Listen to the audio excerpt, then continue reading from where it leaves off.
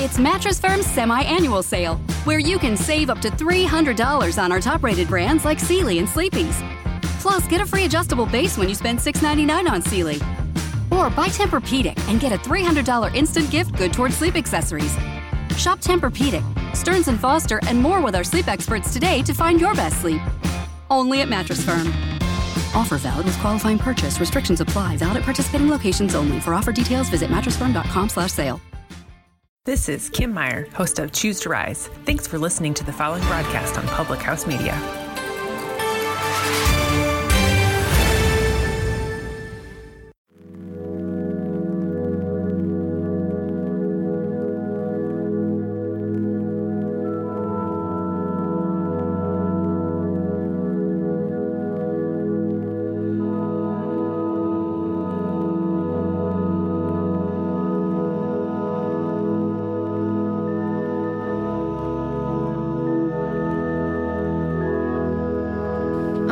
So I'm here with Terry Josiah. Thank you so much for being here today with me. Of course. Yeah. So the theme for this month is Change Your World, and you're somebody that I know has just made a lot of change within themselves and in turn has made change around them, and I think that's, a perfect example of what this month's theme is all about. Sure. But before we dive into all of that, we're going to just start with the easy stuff. Awesome. Where are you from? I'm from San Diego. San Diego. Yeah, originally. Okay. Yeah, and did you live there your whole life until you got to Colorado? No, I lived there till 18. So when I was younger, I kind of moved around a whole lot, but I say I was established in San Diego around 4th grade, 5th grade. And then at 18, I just turned 18 September 8th and was getting ready to go to college and, mentally preparing for it. FUBU was really hot back then. I don't know if you know FUBU. It's a clothing brand, right? Yeah. Yep. I remember it. They were really popular back then, and so my understanding was, all right, if these guys can do it, and it stood for Us By Us. Mm-hmm. 4 black brothers from New York created their clothing line, and it became really popular. So my mindset was, awesome, they could do it in New York, then one guy could do it in California. So I thought that I was going to go to FIDM, which is Fashion Institute Design and Merchandising School. Mm-hmm. So I was kind of preparing for that, and then I turned 18 September 8th, 2001, and then 3 days later, 9/11 happened, wow. September 11th, and I felt okay, well, if people are trying to sabotage our freedoms, maybe it's my job or, collectively the nation's job to stop that, to combat it. So 6 days after 9/11, I joined the military, and 9/17, I was lining up for in-processing. Wow. And then the military kind of took me, all over the world, Europe, and then my last duty station was in Texas, so I was in Texas for a little while. Then I got out and decided to stay there and go to school there. So I graduated from the University of UTEP and moved back to San Diego after I graduated, and 5 years later I moved out here off of some prominent figures in this city. They requested my wife and I to come out and kind of help develop the city in certain aspects with music, which is my lane, and through domestic violence, which is her lane. Mm-hmm. They asked us just to come, see what you guys can do to the city. So we came out one time and they introduced us to a lot of big wig people, and it was just really great, good interaction. Then we went home. We were here for 4 days, went home, and then they called us out again, and basically they called us out 4 times over the span of a year, and we got to see each season, and each time we came they kept saying, you guys should move here, you guys should move here. And then the last time we were here visiting, I performed at the Broadmoor with an organization for their 40th annual gala, and it was in front of 800 of the city's dignitaries, and the next day we just went and found an apartment. Wow. Yeah. Really random, and just decided to make the move, and we felt like it would be a big leap of faith if we did that, and it was. And anytime you take a big jump, you're going to experience some hardships and some uncomfortableness. Yeah, naturally, right? Naturally, yeah. But we were able to push through, and now we're I'd like to say that we're thriving in the city, but we're not where I want to be yet. But we're at a really strong place right now in the city, and I'm really proud of where we're at. Yeah, it's amazing. You all have only been here. How long have you been here? 2 years. 2 years. Yeah. And it feels like you're everywhere already. You're doing so many things. Both of you are just so involved in the community. Yeah. I think that's what's really special about what we did in San Diego is we were just involved, but we had to have more of that California hustle because San Diego's the 8th largest city in the country, and everybody's hustling, everybody's moving, and we felt like, okay, let's just take that same mentality and bring it here to Colorado Springs, and let's see what happens. And she hustles in her way, I hustle in my way, and a lot of times people don't know that we're together, you know, like especially because we recently got married, so it's just, oh, my fiance or my girlfriend, you know, things like that. And once people started recognizing that we were each other's spouses, they're like, wait a minute, I've seen her all over the place, you know, and then they're like, wait, no, I've seen him in all the music venues, and you know, and it becomes like this really special thing that people are like, yo, you guys are a power couple. Yeah, power couple alert. I'm not really one to like say stuff like that, you know, but like that's what people say a lot because they see the impact that both her and I have, and it's true. You guys are always doing something. It's really special. Yeah, it's pretty cool. So let's talk about your journey as a musician. What drew you to music, and how did you grow to where you are today? Great question. So my mom is a music director, or was a music director growing up. So music was like always around everything that I did. And she always had us like doing musical stuff. So even when we were younger, we were like the only kids in the hood singing The Sound of Music and, you know, like old school songs, Mary Poppins. And I didn't realize at the time that she was teaching us music theory, like the essence of the foundation blocks for speaking the language of music. Then as I got older, 9, 10, 11, 12, and she's like making us play in the church, and you know, if the drummer's missing, I'm the drummer. If the organist is missing, I'm the organ player. You know, like if the trumpet is missing, I'm the trumpeter today. Like it was like that. And what I started realizing at a young age was that if I play these certain chords, it evokes a certain emotion in the person that's listening to these chords. We'll be at church and it's like praise and worship, right? And you play certain types of music while people are worshiping and the tears start flowing. And as a little kid, I started recognizing that it was the music that was ushering in the worship. And when I realized the impact of that, I started recognizing that was my way of expressing. And so a lot of people love music, and I love music, you know, just like everybody else, but I love pizza, but I can't eat pizza every day, you know? I create music or I do music because I feel like there's no other way for me to express my emotions. So like some people say it's a necessity, but like it's a necessity for me. Like I have to release these emotions. If not, I don't know who I would be or what I would become. So just kind of the journey. I wanted to do music even while I was in the military, but I didn't know that there was musical like things that you could do.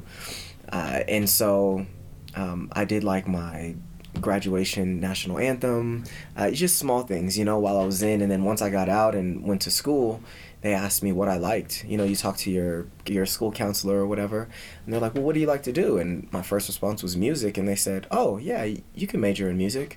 And I had no idea. I'd been out of school for a while and, you know, being in the military for 6 years. So I'm like, wait a minute, I can study music? And they were like, yeah, duh. And so it was really great. I was able to study music in school. I studied music and creative writing. And it really helped my skill set in songwriting for other artists. And then while I was in college, I ended up getting signed to an independent record label. We got to do some incredible stuff, tours and traveling. And at the time, they had a lead, like a star, you know, a lead guy. And you know, of course, being young and ignorant, I wanted to be the lead guy. And they were like, wait your turn. And so I waited my turn. And then after a while, I was like, all right, my turn it should be coming up now, you know? And they're like, nah, not yet. And so I realized that maybe I'm better off behind the scenes anyways, and I enjoyed doing the behind the scenes stuff. So after leaving the independent record label, like, we kind of just went our mutual ways. And then I graduated and I went back home and I started a music company.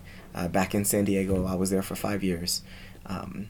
Started a music company and just started creating songs for a cause. That was my sole focus. Create songs with a purpose. And the easiest way for me to do that was to work with nonprofit organizations and attach the song to the nonprofit organization so it could raise awareness for that cause. And it was decently successful. The company was. It kept me afloat for 5 years. But I felt like maybe it was... I felt like I was trying too hard to focus on just one particular niche, just nonprofits and writing songs for a cause, instead of really focusing on just the creation, just releasing those emotions. So I think what's really awesome is once I started realizing that was the way that company was going, I dissolved the company, and then it was around the same time that we moved out here. And so we move out here and it became like this really like self journey for myself in understanding how I wanted to speak the language of music. And and now I'm here, which is really crazy because now I run this $500,000 free studio that's open to the community, which is really special because I allow the community to recognize that their voice matters. We're in the southeast area of the city, which is kind of the lower income area. And some people in this area feel like, our voices don't matter or we're not being heard. And we have a studio that is 100% free so that they can get their voices heard 100% without having to pay to get their voices heard, which is really beautiful. That's super important. I think it's very needed too. Yes, very needed. Yeah. And so when I first moved out here, I did this, and I taught at the Colorado Springs Conservatory. And that was just really special because I was able to teach the students that, like, this is how you express your emotions. And use music, absolutely. Use it as the catalyst to release those emotions, to share your emotions, to express them, and to get things off of your chest, So it's been really great. Do you have any standout moments from working here that just made you think, wow, music is so transformative and powerful? Absolutely. I almost want to say every day something transformative happens. Like every day something happens every day that reminds me of how blessed I am to be here. Like how great of a position it is to have this. There's one particular situation. This lady I can't remember exactly how old she is. I think she's late 40s or early 50s. And she came in here and she's singing a song. And I'm like, oh, hey, I always challenge people. Like, you come in here, like, and you do your recordings, like, I'm going to try and get the best out of you, So I'm like, hey, have you done harmonies or anything? And she's just like, no, I can't do harmonies. And I don't understand can't. Mm-hmm. So I'm like, what do you mean? She's like, no, I can't do harmonies. When I was younger, my mom always told me I couldn't do harmonies. She says when she was younger, her mom told her that, and that stayed with her until late 40s or early 50s. And I'm like, I don't understand that. What do you mean you can't do harmonies? And so I hear her main line, and I say, okay, sing this for me. I sing a harmony. She responds with the harmony the exact same way that I sung it. And I'm like, you could do harmony. You just did a harmony right there, And so what was really special was that I had to, like, record her, but I took out the main line, so she didn't hear herself. She just sang the notes that I gave her. And when she sang it and then I played them together, she heard herself doing a harmony for the first time in her life. And she immediately starts crying. She picks up her phone. She's like, I'm sorry, I have to call my mom. She calls her mom. She says, Mom, listen to this. She asked me to play it. I played it again. And she's like, Mom, I did harmonies. And I mean, it's really great because that was just a 2-part harmony, a 1 and I think it was either a 3 or a 5. Very simple harmony. And now we're at a place where I have her doing like 1, 3, 5, 7, like all different types of harmonies. And it's really beautiful to see that somebody said that they couldn't do something. I showed them how they can do it. And now they're like advanced level of doing it. And that things like that happen often in here, and it just reminds me so much of why it's a blessing to be here. Yeah, and that's really cool too that she was kind of an older lady and she still found out something new about herself, and I think that's something that a lot of people don't realize. Like, we may be adults, but as you grow older, there's no reason why you can't learn new things and grow. Yeah. I tell people all the time, like, please don't think that I'm better than you at music or anything. People come in and they get intimidated. They see a full studio and they're just like, oh no, people are going to judge me or whatever. And I'm like, listen, don't think that I'm better than you. If you want to think anything, think that I'm just a little bit more efficient, because I've been doing it for a long time, and so I know how to do certain things a little bit faster. You could do it, it'll just take you a little bit longer to do it because you haven't done it before. And I think that really gets a lot of people at ease, at a place of ease, because they don't feel judged. They feel like they can come in here, mess up the words, mess up the harmonies, mess up everything, and they can just keep going and still release those emotions. And I'm going to do my best to make sure that they get it right, so that it's going to sound good on the back end, but also that they have a good time while doing it and that they're not feeling judged when they do it. And it's really special. Yeah, that is really amazing. Okay, so let's talk about mindfulness in the studio and how you've used music in your time. Would you say you're a producer? Is that what you would call yourself? Yeah, an executive producer. Yeah. So how your time as a producer has helped you gain mindfulness? Absolutely. I feel like music is emotions. It's our emotions in sound. And I believe that mindfulness is really just being able to focus, like self-focus, understanding who you are, being mindful of who you are, recognition. And you can't have recognition if you're focused on you can't have recognition of self if you're focused on everything else. So I always think the first step to mindfulness is just breathing, the inhale and the exhale. And when you inhale and exhale, when you exhale the BS, right? That's like a saying, exhale the bull. So when you exhale, I see that exhale in kind of a two-way thing. One, that exhale is you exhale the bullet, right? Just in and out. But two, the exhale is that musical release. And so when you come into the studio, a lot of people, I don't know if this is okay to say, but like your mom, right? So your mom, she releases in the gym or in the dojo, right? And she goes there, she gives her all. When she's done, she's full, drenched of sweat, like she gave her all, she released. And a lot of people don't have an avenue of release. So if music is something that people want to do, I remind them like, one, like music is a tool to use to release your emotions, like off top, and if you can recognize that, then you're going to approach it in a way that's going to be self-healing. And that is powerful, because once people start healing themselves, the world becomes a better place. If they're, yes, broken people, broken crayons still color, right? So broken people is okay. It's okay to be broken, but it's not okay to be broken while trying to break somebody else. So if you're broken, that's fine. Everybody's broken in a traumatic world, in the toxic world that we live in the society that we live in. It's very rare for somebody to be whole, to not be broken by something that society has done to them or something that they did to themselves within the parameters of society.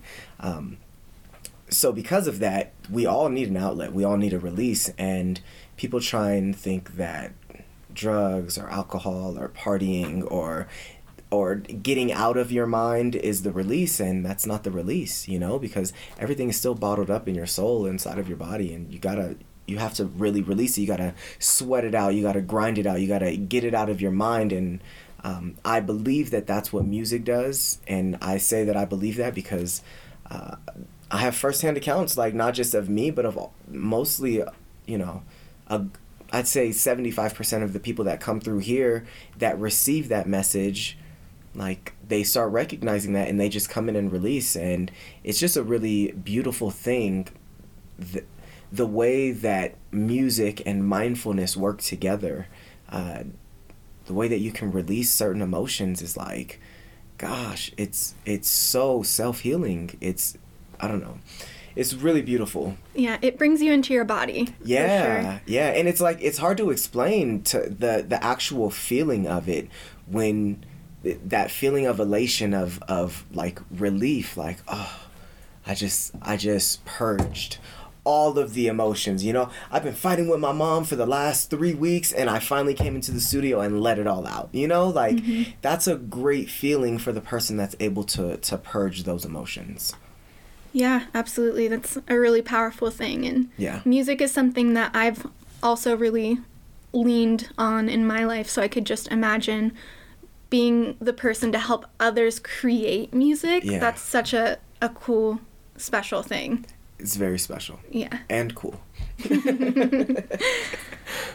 So, like I said before, the theme for this month is Change Your World. Yeah. Let's discuss a little bit of your world and how you've changed it for the better. Okay. Well, I wasn't who I am now, like 4 years ago, even as early as 4 years ago. Being out of the military, dealing with the stressors of PTSD, or dealing with just, you know, life things happen, and because life happens, again, you want to run away from situations, and if you don't have a relief, right, or a release. And while I did music back then, because I was so focused while I was in California, I was so focused on like one particular lane, all right, songs for a cause, I didn't really have my own release of music. And because I didn't have my release, you know, now I'm self-sabotaging. Now I'm doing all of these things that I'm trying to make myself not think of all the things that are going on. And so I was in a really bad place. I drank a lot, as most military members do. And, you know, I wouldn't say that I was an alcoholic, but I was a heavy drinker. And that's just not a good place to be if you're trying to be mindful. And so I remember there was some times where I was just like, gosh, like, am I not doing enough? My business, even though I was surviving on my business, like I wanted to thrive, I wanted to stunt, I wanted to showcase like all this stuff.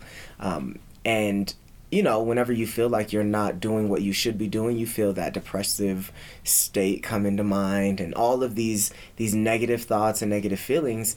And there was a really big incident that happened with our family. So I moved back to San Diego, and I lived in like our family home, you know, but my mom had left, and so it was just my siblings and I in our family home. It's a really nice 5-bedroom home in San Diego, really great area. And my grandparents were like, hey, you know, we want to sell the house. You guys want to sell it?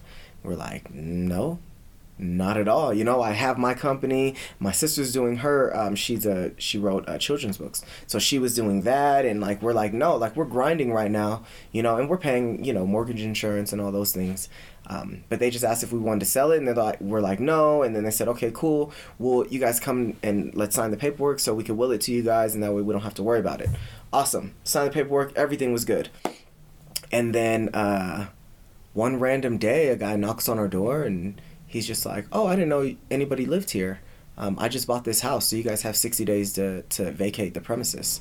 Wow. Yeah, and so we were really confused. Like, what? My sister calls our grandparents. She's like, hey, we have this guy. And my grandfather was just like, yep, yeah, we sold it. We couldn't tell you guys. Like, well, we know now. You know what I mean? This guy told us. Would have been better coming from you, but, you know, whatever. So we had 60 days to get all of our stuff in order. And I don't really think any of us were at a place where we were in order. And because of that, when the 60 days happened, there's 5 siblings that lived in the house. 3 of us automatically were homeless. And it was really tough. I was homeless for 92 days. And out of that 92 days, I remember I had a couch to sleep on. Like my girlfriend, her parents let me sleep on their couch, which was super generous. And after a little while, they're like, all right, buddy, you can't be here no more. You know what I mean? So then my brother opened up his spot and let me sleep on his couch. And then there was a couple of days, 2 days, that I slept in my car. And it was during that time, literally during that 92 days, that I remember I went from my girlfriend's parents' house to my brother's house to the car, and I was back at my girlfriend's parents' house. They said, you can come back. It was probably like one of the last weeks that I was homeless. And I remember sitting on their couch. It was right before I was going to bed, and I had this thought of, gosh, like, why is this happening to me, blah, blah, blah, like feeling sorry for myself, that whole thing. And I sat up. I was laying down, and I sat up, and I just started thinking about it. I was like, wait a minute, like, right down the street in San Diego, there's a bad homeless population. And I'm like, there's homeless people, but they don't have a car to sleep in. They don't have somebody's couch to sleep on. They don't have multiple people's couches to sleep on. And from that moment, I told myself, focus on something that you are grateful for. Like, literally be grateful for everything that you have and stop being ungrateful for the things you don't have. You know, whatever you do have is going to multiply. Whatever you don't have is, if it comes to you, awesome. If it doesn't, then you're not missing it, because I'm not worried about it. I'm only grateful for the things that I have. And this is literally today, 1,550 days ago, that I sat up and had that thought. And so since then, I have been extremely intentional about focusing on what I am grateful for. And I have like this little mantra that I say with that. And it's just it's a really powerful thing. And so if you think about it, 1,550 days ago is 4 years. Yeah. You know? So 4 years ago, I was homeless, and last January, which is a year ago, I bought my first house. And that's crazy. That's the amount of time that passed. Exactly. Like, it's a very short amount of time to grow from homeless to homeowner. Mm-hmm. And like, I think the crazy thing is, I didn't buy just a regular house. I bought a house that was bigger than my 5-bedroom house in San Diego. Like, bigger in size and in bedrooms. Like, I have a 6-bedroom house. Mm-hmm. And to see that, like, oh, I focus on mindfulness and gratitude every single day now, even more so because I see the benefits of it. Like, oh my gosh, like, if I had nothing and was grateful for nothing, and now I have a 6-bedroom house and I'm grateful for the 6-bedroom house, where am I going to be at in 5 years from now? Mm-hmm. Like, it's a really special thing. And to recognize that it's from being mindful, it's from being focused on the things that I have, that I feel like that even led me to managing the studio.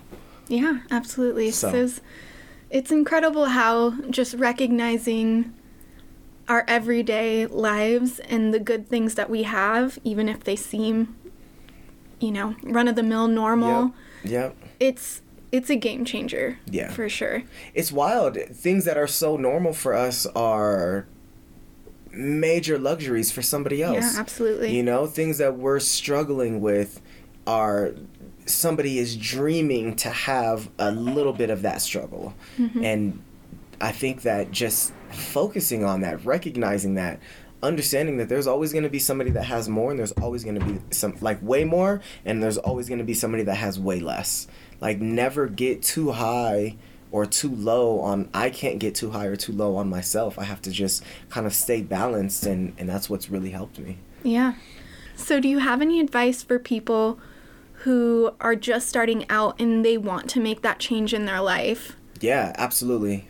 So the first thing that I started doing was writing a personal mantra, something that I can tell myself every day that I believe in and that is significant to me. And so I wrote out, my day begins and ends with gratitude. My mind, body, and soul sing in harmony and live in balance. I live in a loving universe that responds to me. Wealth flows and my actions create constant prosperity. I am aligned with the energies of abundance and peace. Nothing can stop me, not even me, because my day begins and ends with gratitude. And writing that out and saying that, again, 1,550 days consecutively, and I say it multiple times a day. Like, I don't say it just once. Like, if I'm getting into a little tit for tat, or somebody has like a little riff with me or something, like, before I allow my emotions to take over, because we're all emotional beings and there's nothing wrong with expressing our emotions. We just want to make sure that we express them in a way that's not going to hurt somebody else. So before I allow myself to get there, all right, excuse me, give me a minute. I'll walk away, say that mantra, and then I'm coming back and my mind is like clear. Obviously now after, 1,500 plus days, I can say it and like I can get myself into that state of mindfulness and that conscious state of I can approach you with love and kindness versus approaching you in an emotional way that now I'm going to attack your character. Anybody that's starting off, I would say understand who you are and the words that are going to vibrate with your soul. Once you understand that, write words out, write a little mantra, and just practice that mantra every day. And that's the only way. Like, people don't recognize how powerful our words are. It's really wild. If, just like this lady that I was talking about, right? She's late 40s, early 50s, but when she was a little kid, her mom said, you can't do harmonies. You can't do harmonies, you can't do harmonies, you can't do harmonies. If somebody tells you every day that you can't do harmonies, you're never going to do harmonies. You're never going to believe that you can. And so if somebody tells you that, but if you tell yourself, if you just write in your little mantra, I could do harmonies, I could do harmonies, I could do harmonies, you're going to be the harmony king or harmony queen of the world, like just because that that's you. And of course you're going to say those and then you're going to work on them to build it up and to strengthen it. But like once you start telling yourself something, I heard this thing that my wife said, and she said, all it takes is one person to believe in you. Just one person. And me, I love that idea. I believe that one person could be you. And if you're the one person that believes in yourself, then that's all you need. And so in a sense, that statement is still true. All you need is one person. But if you make that person you, gosh, how powerful can we become as individuals, as human beings in living the life that we want to live, and in being mindful and in being conscious of what's going on around us. And still making sure that we're not doing bad or doing harm to others, that I think that's a great life. Yeah, absolutely. And I think that daily mantra, it's a great way to rewire the stories we tell ourselves because like that woman you mentioned, she had one phrase at one point in her life and it stuck with her all the way into her 40s or 50s. Yep. And so when we have those little moments of reassurance to ourselves, like I can do this, I can do this, I can do this, it rewires your brain. And there's scientific evidence behind that as well. Scientific evidence. Yeah. Exactly. And it's amazing. It's so powerful, and I wish more people knew how incredibly transformative it can be to just rewire the way you phrase things to yourself. Yep. Speak kinder words to yourself. Yeah. You know how many people self-sabotage? Just damage themselves because it's what they know, it's what what I don't like is that our society it uses that to its advantage to really damage individuals. So like right now, a popular thing, it's really wild to me, a popular thing that people say to themselves when something's funny, oh my gosh, I'm dead. Like, no, and people say that around me. I'm like, what do you mean you're full of life? Like, and that's my response to them because we are full of life. But the words that we use, regardless of the context, the words are still powerful words. Mm-hmm. There was this study by Dr. Nakamoto. I can't remember his last name right now. But he wrote this book on it, The Power of Water. And I can't remember if that was the name of the book either. Anyways, so he wrote this book about doing this scientific research on water. He would say a word to water, and he would freeze the water the moment he spoke the word. He would say words like ugly, hate, deceit, all these ugly words, and the water would be like little blobs. It'd be, the ice crystals would be like little blobs, unformed, things like that. But then he would say words like love, peace, harmony, joy, and the water, when it froze, it would be like beautiful snowflakes. And so then you see that scientific research, and then you remember from our own science classes being, in school, in high school, our bodies are made of 70% water, right? So if you correlate those two together, imagine when you say words to yourself that are damaging, it's putting your water in this like uncomfortable position. The water in your body is like in this uncomfortable type of state. You start speaking good words, it becomes calm, cool, maybe even forms ice crystals if it gets cold enough, you know? So it's really wild to think that scientifically we can prove that speaking kinder words to ourselves, speaking life to ourselves is beneficial for our overall health. And yet people don't think that, or people don't believe it, or people don't even practice it because it's not a common practice amongst today's toxic society. Yeah. And do you have any thoughts on how we can kind of reframe things as a society and maybe build up more of a culture of being kinder to ourselves? Do you see that building up currently? I do, and I see that because part of what I'm doing is trying to build that, is trying to have, like in music, right? So the music now isn't just cause-based. Now the music is society-based. And so we're actually releasing a song on March 30th called More Than Beauty. So people can get past the external, you know, like stop focusing on what people are saying beauty is. And once we start looking at who we truly are on the inside, because this little container, right, like all our bodies is containers for the soul. That's it. It's like a Tupperware that's holding a piece of chicken. You know what I mean? Like, You're not eating the Tupperware. You're not looking at the Tupperware. You want the chicken that's on the inside, you know, or slice of pizza or whatever is inside the Tupperware that you like. But people aren't seeing what's inside. People are seeing the Tupperware and thinking, oh, this is so amazing. This is so great. You got the best Tupperware out here. But, like, the food inside is moldy and it's bad. And so I think now, because that's like a large bulk of our society, it's important that the music that I release is countering societal norm. And that's the societal norm. So this song that we're working on, it's with a high school student too. She's a 17-year-old high school student. This is going to be her first song release, and it's really special in a lot of ways.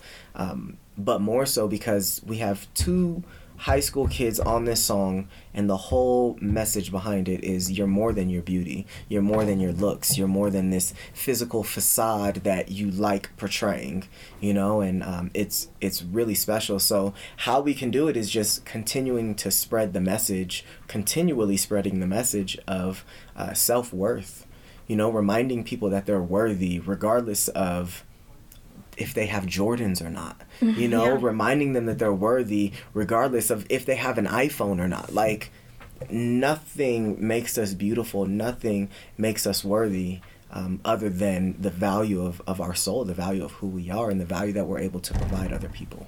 Yeah, absolutely. Do you have any advice for burgeoning musicians?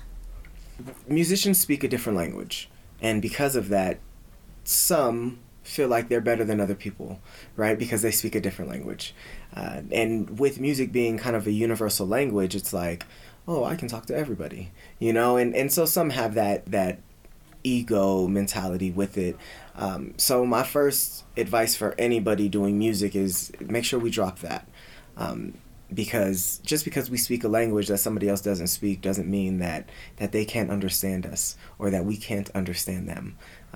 Communication is still key, and we just find different ways of communicating with each other to get our points across, you know, in a good way. Also, you know, music is a difficult industry to get into. On average, it takes about 10 years to get to a place where you are sustainable in music. And I'll even say, even for me, it's kind of been the same. I was sustainable maybe a little bit after college, but again, you know, I had my old company and I'm sustaining, but I'm not like thriving. I'm surviving, and it's okay because like I'm doing what I love, and it's perfectly fine. And as long as, you know, young musicians or young artists feel that way, awesome. Keep the grind going, you know. However, there's going to be times where the roads are going to get a little bit more rocky, you know, and if you don't have like the passion, you know, then just don't do it. You know, like create music for the love of creating music, not because you want to get rich, because you're not going to get rich, not for a long time. Okay, like just straight up. That's 10 years down the road. And I've been doing music for just about 13 years now, like professionally. Yeah. You know, so I'm at a place where, okay, I'm at a good place right now, you know? But you asked me 5 years ago, I'm not at this same place. You know what I'm saying? Like, it's a grind, and you have to keep grinding all the time. Be willing to do other jobs. You know, be willing to wear multiple hats. Be willing to do stuff for free or for cheap, you know, to continue showcasing your skill set, continue practicing. You know how many musicians, like, here's the thing about the music industry, and this is the craziest part. A lot of people think that, you know, they got to hone their skills, do and create the best songs. Yes, you do. Unfortunately, creating your songs is what a lot of people think is the hard part. Creating good songs, good hit songs, right? They think that's the hard part. But that's any creation, the creative aspect of it should be the easiest part of what you do with your music. Once you create it, now you have your product. What are you going to do with your product? How are you going to sell your product? How are you going to make your stuff marketable? How are you going to eat off of the products that you have? People don't fully understand that. People aren't willing to even test their own limits or boundaries. They want to stay within their own bubble. I'm a rap artist, and that's all I am. Like, okay, if you're just a rap artist, there's still other ways to supplement, you know, making an income other than just being a hardcore rapper creating your own songs, right? So if you're a rap artist and you're trying to find other ways of making money, why don't you go to some local companies and say, hey, let me do a rap jingle for your company. Make an easy $250 for the first few that you do. Now you have a good little library of jingles that you've done. Now you package that up correctly and sell it to big corporations, not just local companies. Now you sell these same raps that you were doing for $250 for $2,500 because you're selling them to corporations versus selling them to local companies. And so there's a lot of different ways that artists can go about making a living off of their artistry. So I would tell any burgeoning musician, expand your arenas in which you can pull in a monetary value from your art. And a lot of people just think one track, just one lane. And there's so many different lanes as a musician. And that's a rapper, right? So if you're a musician, if you play the guitar, you can do a guitar jingle for a company. You know what I mean? You could do a guitar jingle for a corporation. You can do all sorts of stuff. You can go to the radio station and like, hey, let me do your, 92.5. You know what I'm saying? Right. Like things like that, right? And there's a lot of ways that artists can make a living off of their art, off of their creation, but a lot of people think just in this one track mind. And so any young artist, like, understand that the creative part, your product is the easiest part. The hard work comes in selling that to other people, and make sure that you find other ways of monetizing your work and don't just sell it to one place. Yeah, that's great advice. Yeah. Okay, so that pretty much wraps up everything that I had for you. Yes. I really appreciate you coming and sitting down with me to chat. Of course. What's next for you before we sign off? So I currently run the studio, and I'm also a music executive at Anthem Music Enterprises.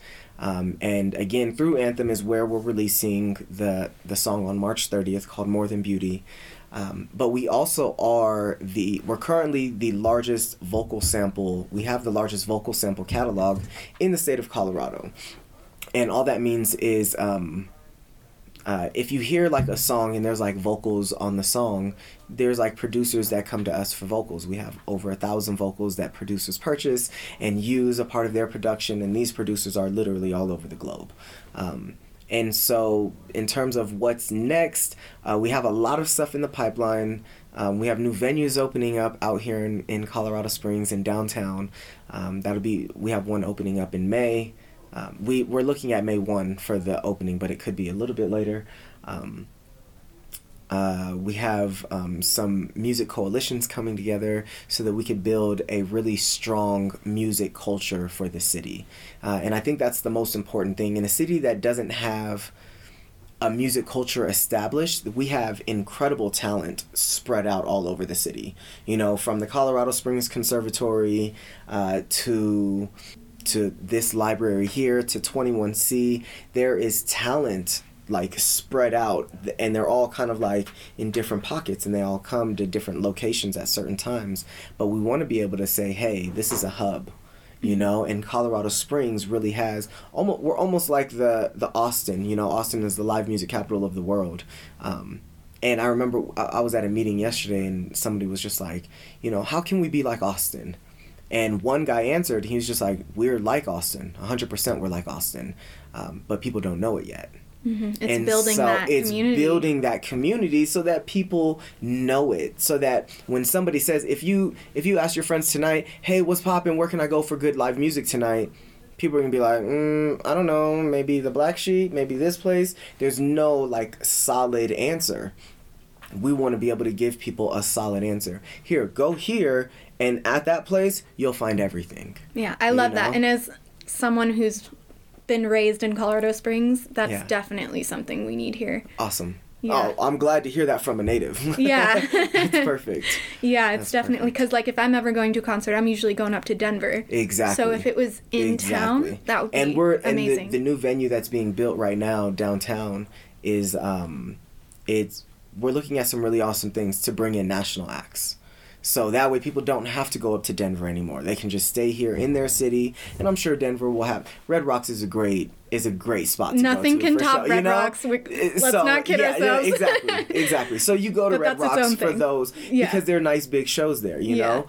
Even the Pepsi Center is really great, right? Mm-hmm. But if we could get something really dope at the World Arena, and now at this new venue downtown, it's going to be really even like nice. Something like the Globe Hall, like in Denver, which is a smaller venue. Yep. If we had something like that in Colorado Springs.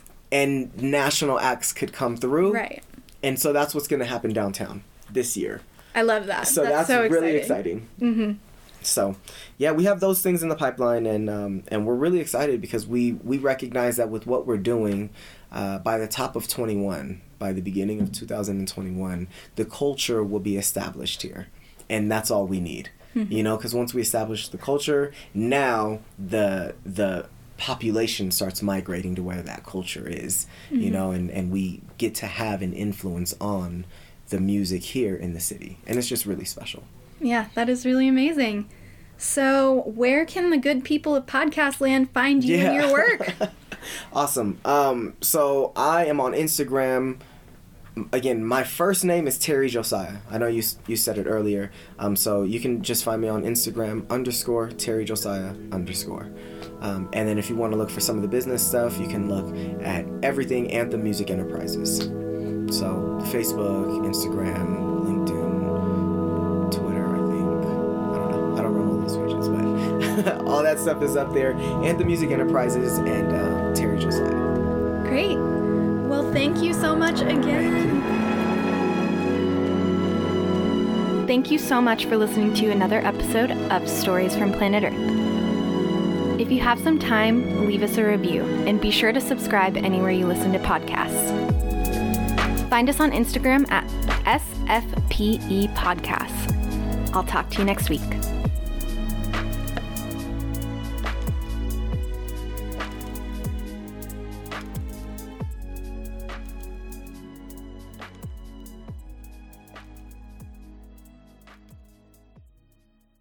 When you place a wager with William Hill Sportsbook, every sports moment becomes even more interesting. And we have a special 2021 offer to help you bet on all your favorite sports risk-free. Download the William Hill mobile app. And when you sign up, you can get started with a risk-free bet of up to $2,021. Use promo code RADIORF. Must be present in Virginia. 21 plus only. Terms and conditions apply. Gambling problem? Call, text, or chat our confidential and toll-free helpline at 1-888-532-3500. Let's make it interesting with William Hill Sportsbook.